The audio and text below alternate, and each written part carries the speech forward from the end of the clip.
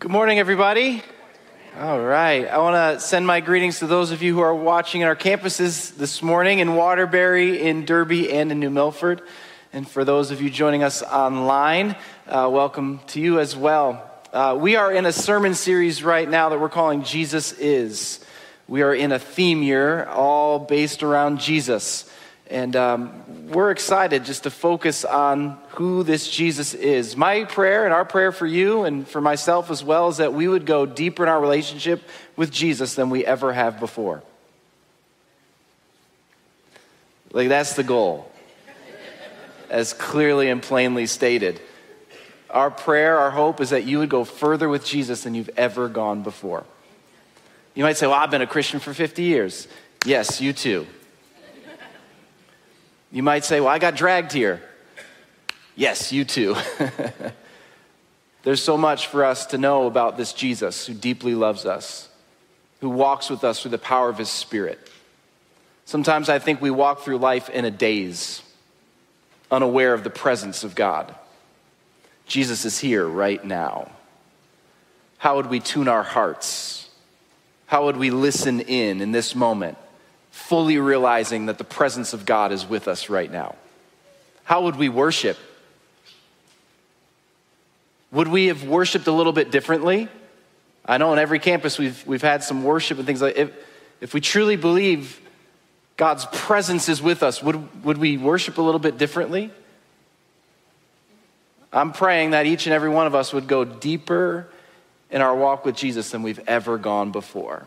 And I pray that right now we'd make a commitment to drop down our guards, to open up our hearts and say, Jesus, have your way in me.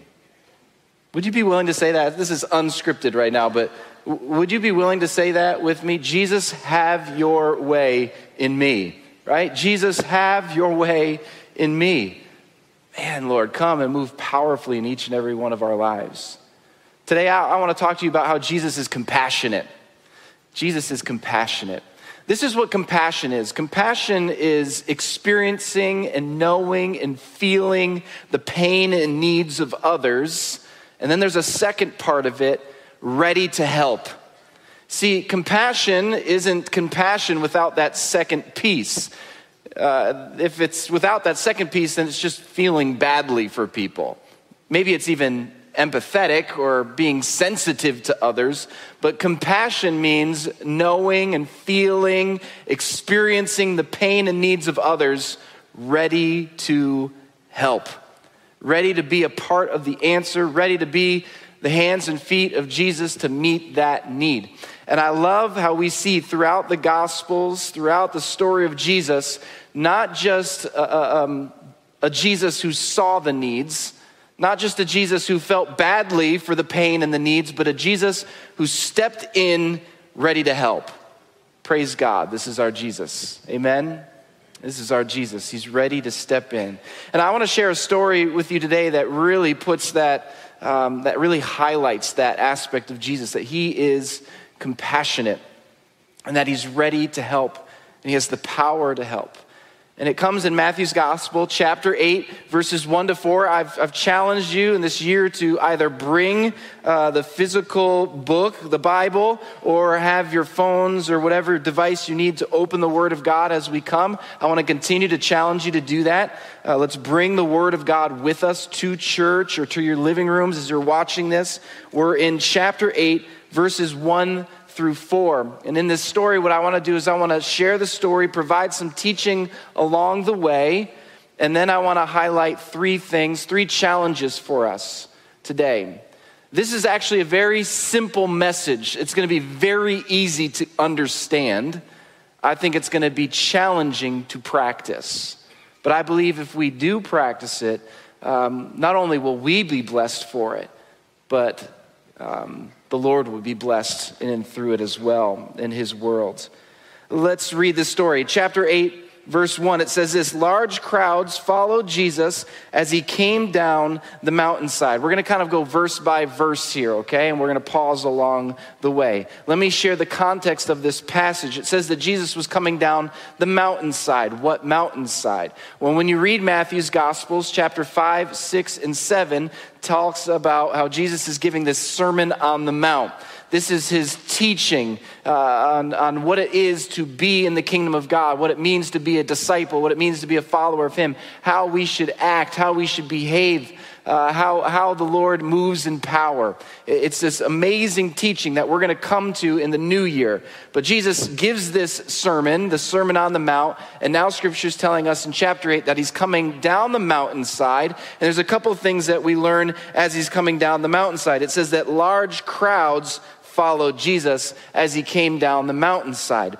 So, what I want to tell you about this large crowd was that this was not an angry mob of people. Jesus would get those crowds soon enough, but not at this point. The people were not angry with him. The people weren't upset with him. The people at this point aren't trying to kill him. No, he's talking before this great multitude of people. He ends his sermon and he begins to walk down the mountainside, and crowds, large crowds of people follow him. Why? Here's why: because they saw that Jesus was powerful. They saw that Jesus was good. They saw that Jesus was relevant. They saw that Jesus was radical. They wanted to know more about who this Jesus was, so they began to follow him. They aren't an angry mob. No, in chapter 7 of Matthew's gospel, it says this about what the people felt. After Jesus gave this great sermon, I'm sure this is what happens at Walnut Hill all the time too. I'm sure this is what happens around your lunch tables and everything like that in all of our campuses. When any of our teaching pastors preach, I'm sure this is what you say. Just let me believe it, okay? It says this in chapter 7. The people were amazed by what Jesus shared. Amazed. Well, when Jesus speaks, people are amazed. When Jesus speaks, people are amazed. And so this group of people, they're following Jesus, this great crowd, because they're amazed by him. So see that posture there. Let's continue on. And it says this: suddenly, a man with leprosy approached him and knelt before him. Suddenly. This probably wasn't sudden for the man with leprosy, but it was sudden for everybody else. Another word you could put in there is abruptly, or maybe shockingly. A man with leprosy approached Jesus. I wonder if this was a calculated decision by this man with leprosy. It probably was. He may have even been waiting for Jesus through the sermon. Maybe I just imagine him kind of waiting, off to the side, kind of looking at his, well, he didn't have a watch, but just, kind of watching the sun maybe as it keeps moving on. How long is this guy going to talk? I just want to encounter him. I just want to approach him. And finally, Jesus comes down. Maybe some of you are asking that as well. How long is this guy going to talk for? I just want to talk to him, approach him, ask some questions, right? And so finally, maybe not so suddenly for the man with leprosy, but suddenly to everybody else, or shockingly to everyone else, this man with leprosy approaches Jesus. Why is it sudden? Why is it abrupt? Why is it shocking? It's shocking because he was a man with leprosy, because he was a leper, and he was approaching a rabbi. He was approaching this great teacher. This was not to be done. Let me tell you a little bit about leprosy. In our current day, we call leprosy Hansen's disease. This is what the Bible is talking about when it talks about leprosy. It's a disease of the nervous system. It takes down and attacks the nerves. The bacterium of this disease attacks the nerves. There are a lot of different symptoms, but it attacks the skin and deteriorates the skin, oftentimes in the hands and the feet and the face, on the earlobes most prominently. It kills the nerves, and it stunts the nerves, and it actually causes the loss of pain. Now you might think, wow, that's a really great thing, but actually it leads to lots of danger, because folks who have leprosy can't feel pain. Oftentimes the loss of extremities or other ailments or things that happen to their body aren't necessarily the result of the disease, but the result of not having pain. And so you can imagine if you can't feel anything, maybe you don't feel that thing slam down on your hand, or you don't feel it when your hand is too close to the fire. And so you can imagine all the difficulties that come from this. Also with this disease, tumors would often grow on the skin and in the respiratory tract. Not only was this a physically difficult disease, but this was an isolating disease as well.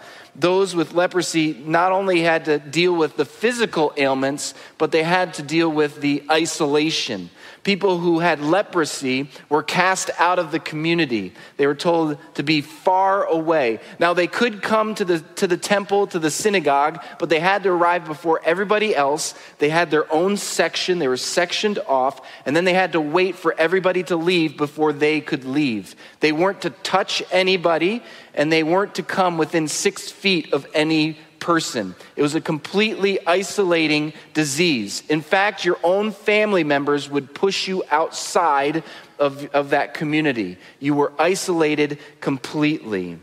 But not only that, it had spiritual implications as well, because a person with leprosy was seen as somebody who had fallen out of favor with God. This is why they have leprosy, right? I mean, you must have leprosy because God doesn't approve of you, or you've failed him, or you've sinned against him in some way that he's struck you with leprosy. And so you can see the debilitating fact of this great disease. The law in Leviticus 13 had a lot to say about leprosy and a lot to say about people with leprosy and how they were to act and behave. In chapter 13, it says this: the person with such an infectious disease must wear torn clothes, let his hair be unkempt, cover the lower part of his face. So now the law is telling them, you need to show us that you have leprosy. We need to be able to identify that, so cut your clothes and do these things. But then this is what they also had to do. They had to cry out. Now imagine this. Imagine how humiliating this would be. Because of your condition, you had to cry out, unclean, unclean. You had to make this announcement to the people. Listen, you need to know. You can see it in the way that I dress. You could probably see it on my skin, but maybe if it wasn't advanced yet, but you knew you had it, you had to go in and you had to cry out, unclean. Imagine the humiliation of this. Imagine if you had to go into public spaces and cry out whatever's ailing you.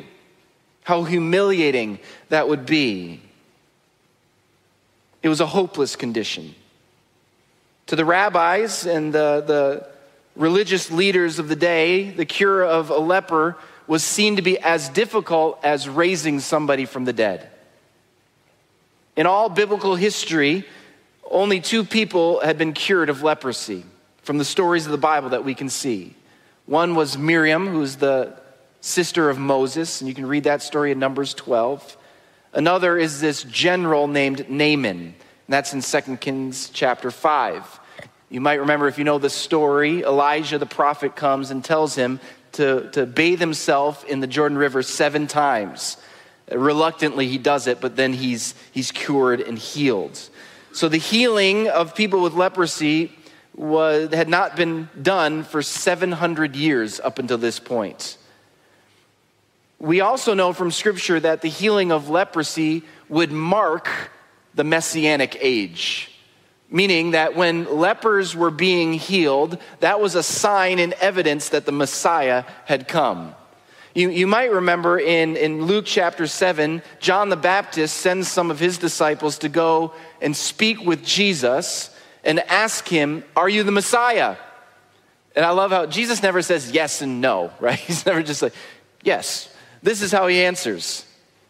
Then he told John's disciples, go back to John and tell him what you have seen and heard. The blind see, the lame walk, those with leprosy are cured, the deaf hear, the dead are raised to life, and the good news is being preached to the poor. So what does Jesus say? Yes. That's what people would have heard when he said that. Are you the Messiah? Well, the deaf hear, those with leprosy are cured. That's enough. That's all I needed to hear. The Messiah is here. Now, all of this to say about this disease would make a person hopeless.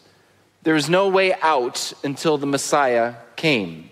And the bottom line is with leprosy is that whether it was of the fatal kind, and we learn from Luke's gospel that this particular man had an advanced case of leprosy, whether it was fatal or otherwise, if you had leprosy, you were walking dead.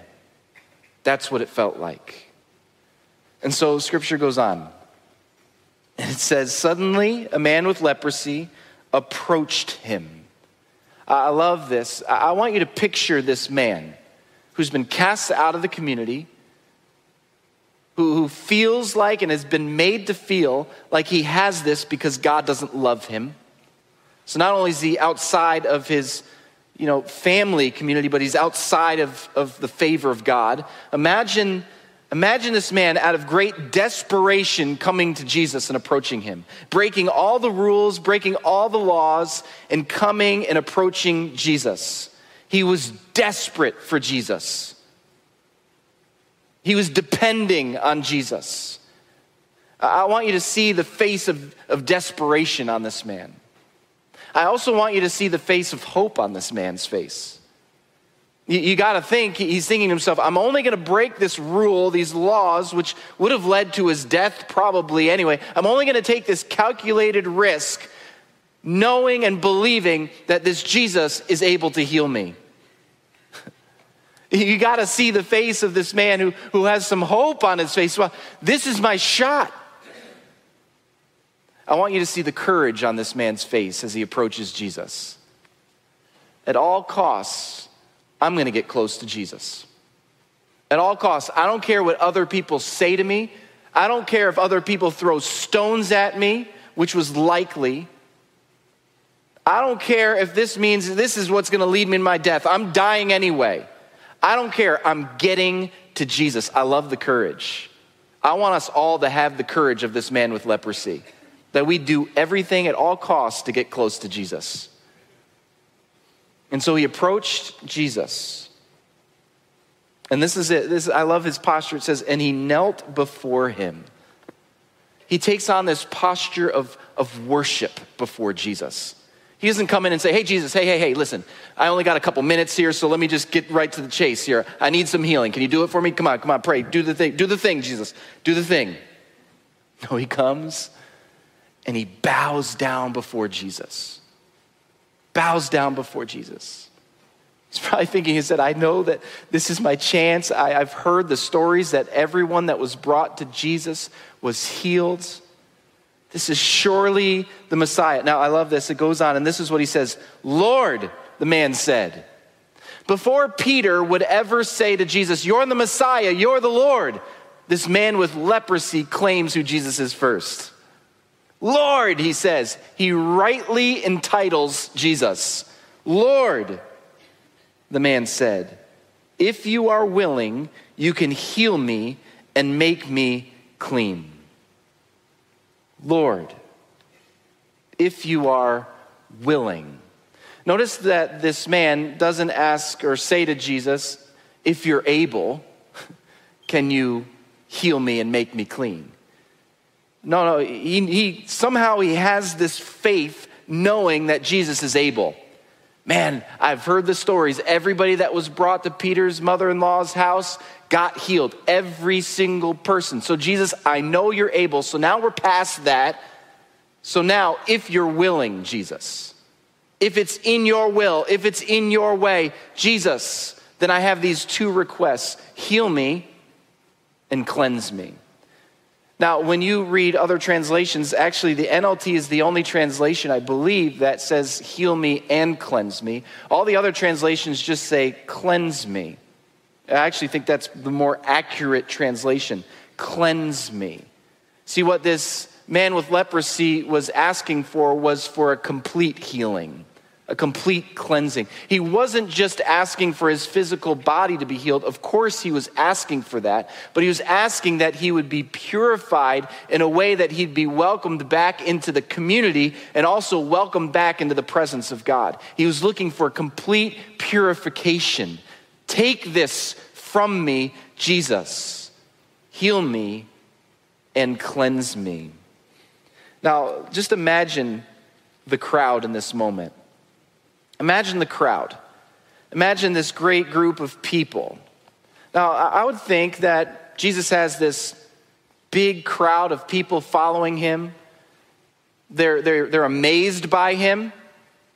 So for most people, that feels good, right? It feels good to have a crowd of people, a lot of followers, a lot of likes, following after you, and you could feel pretty good about that. And a lot of times what human beings do is they focus on the crowd and they miss the one. But not Jesus. Not Jesus.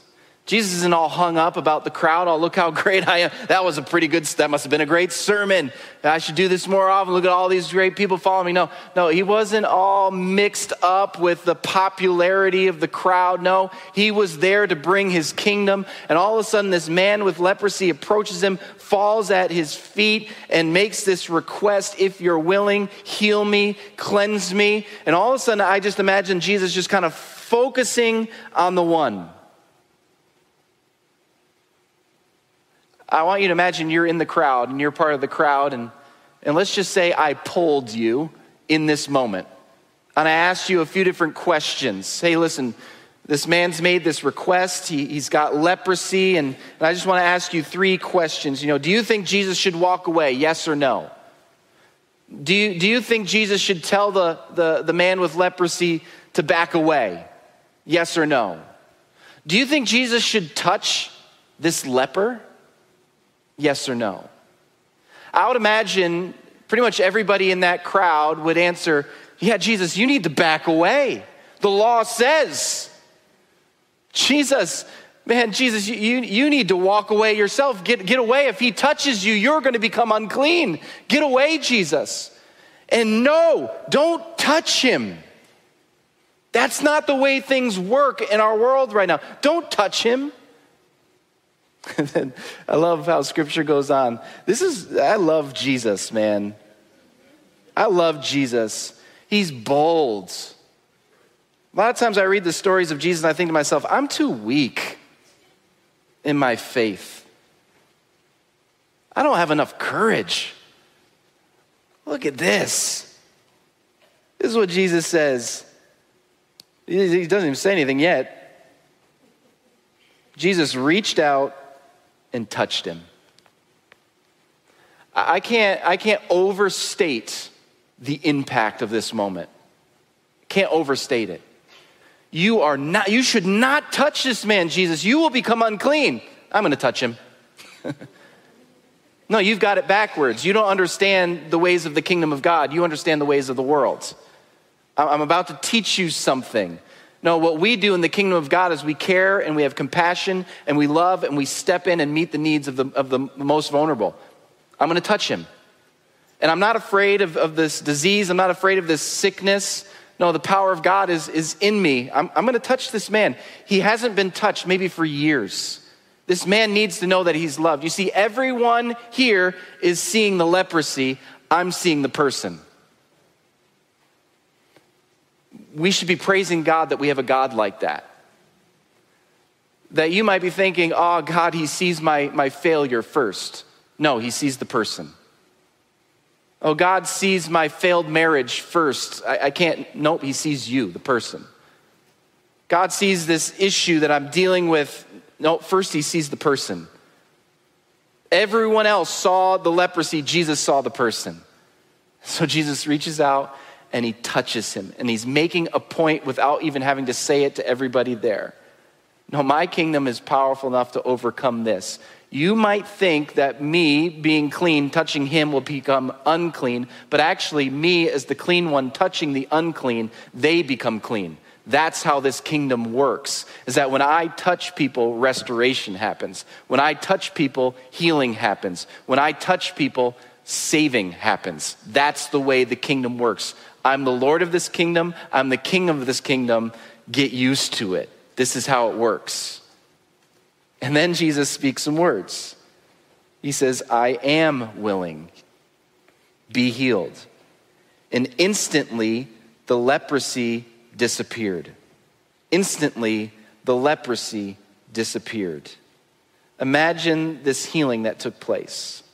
I love how powerful the touch of Jesus is.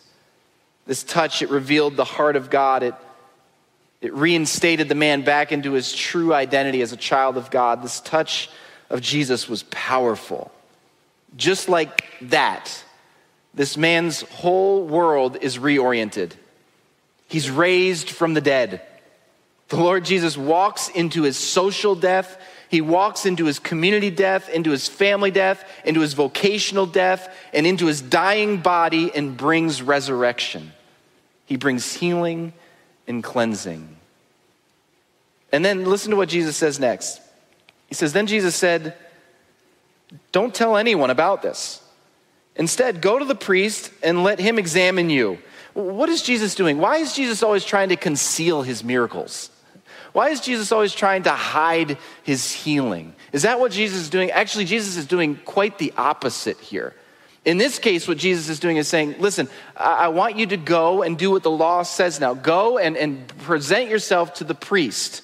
And the priest will examine you and then declare a miracle has happened. And a miracle has happened, so you don't have to worry about that. You can walk in and you can say, I used to have leprosy. Maybe you've seen me, and now I don't. Look.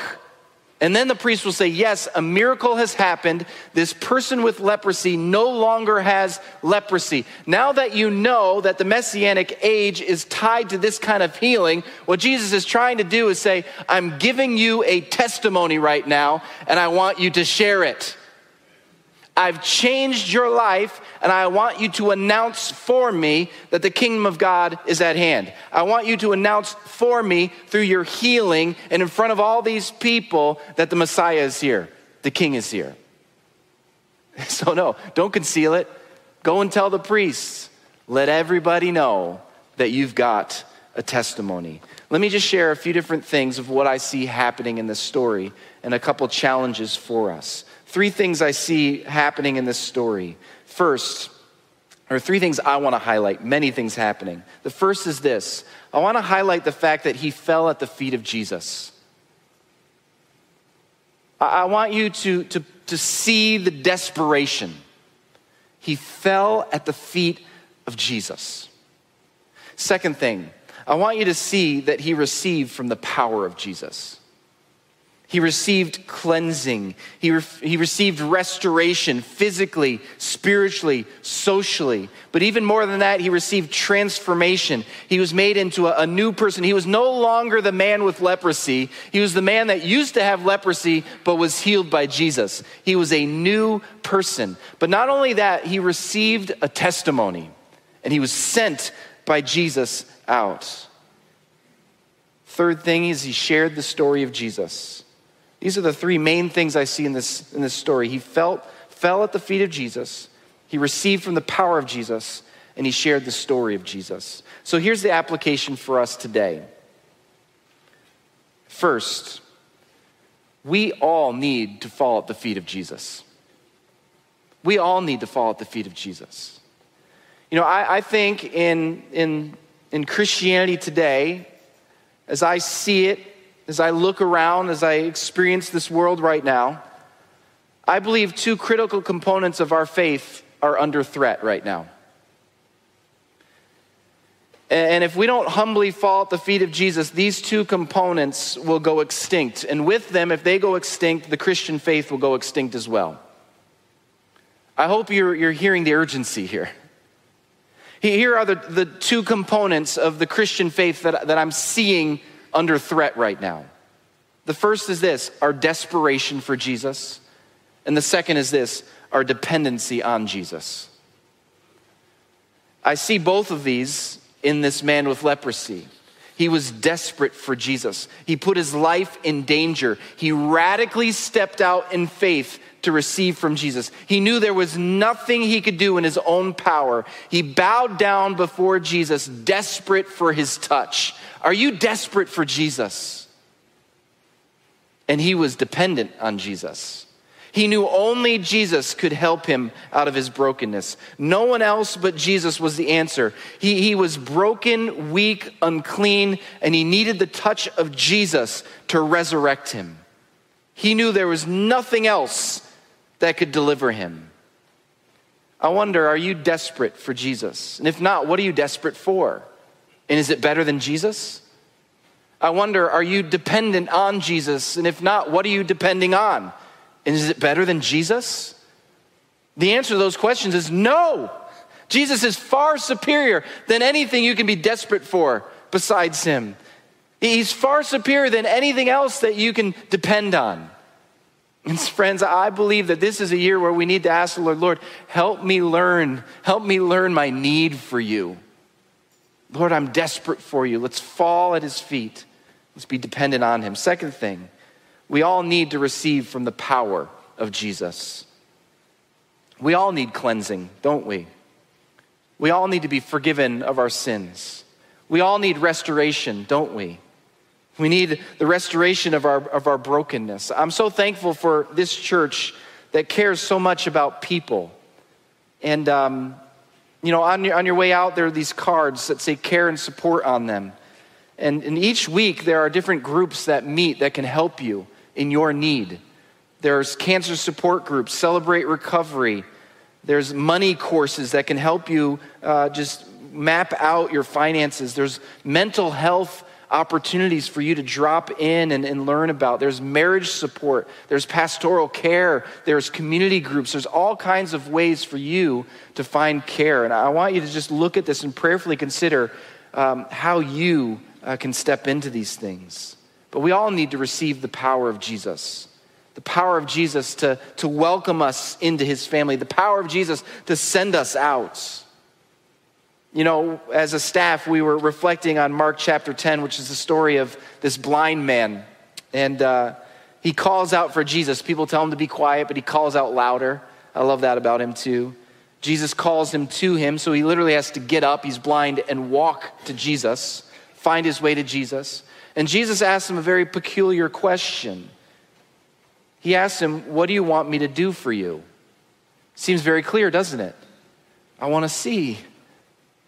But Jesus, he wanted this man to articulate it, to ask him to say it out loud. And as a staff, we were asking ourselves, what if Jesus asked me that question today? What if he asked you that question today? What do you want me to do for you? I want you to answer that question today. If Jesus were standing in physical form before you asking, what do you want me to do for you? How would you answer? I'd love for you even to write it down, make it a prayer, and ask the Lord. He's here, he can move in power. And all of us, we need to fall at his feet humbly, but we also need to receive from the power of Jesus. Last thing I'll say, and I love this about this story, we all need to tell the story of Jesus. I love that Jesus sends this man to go see the priest to get this miracle validated. And I'm sure the priest validates it, and now all of a sudden he's got this free pass to go and share about the goodness of Jesus, about the miracle of Jesus in his life. Listen, if I could, I'd hand out free passes to each and every one of you, but you have a free pass to go out and tell about the goodness of Jesus Christ. We should be people who are telling the story of Jesus. Telling the story of Jesus as we see it in the Gospels, but also as we experience it in our lives. Friends, let's be bold and courageous in our faith, stepping out to share the stories of how Jesus is moving in our lives. And so the call is this: let's fall at the feet of Jesus. We need him. We need him. Let's be dependent upon him. We need you, Jesus. Let's ask boldly for the power of Jesus to move in our lives. And when Jesus moves, when he speaks, let's go and share the story of how good he is. I pray all of this in the powerful name of Jesus himself. Amen.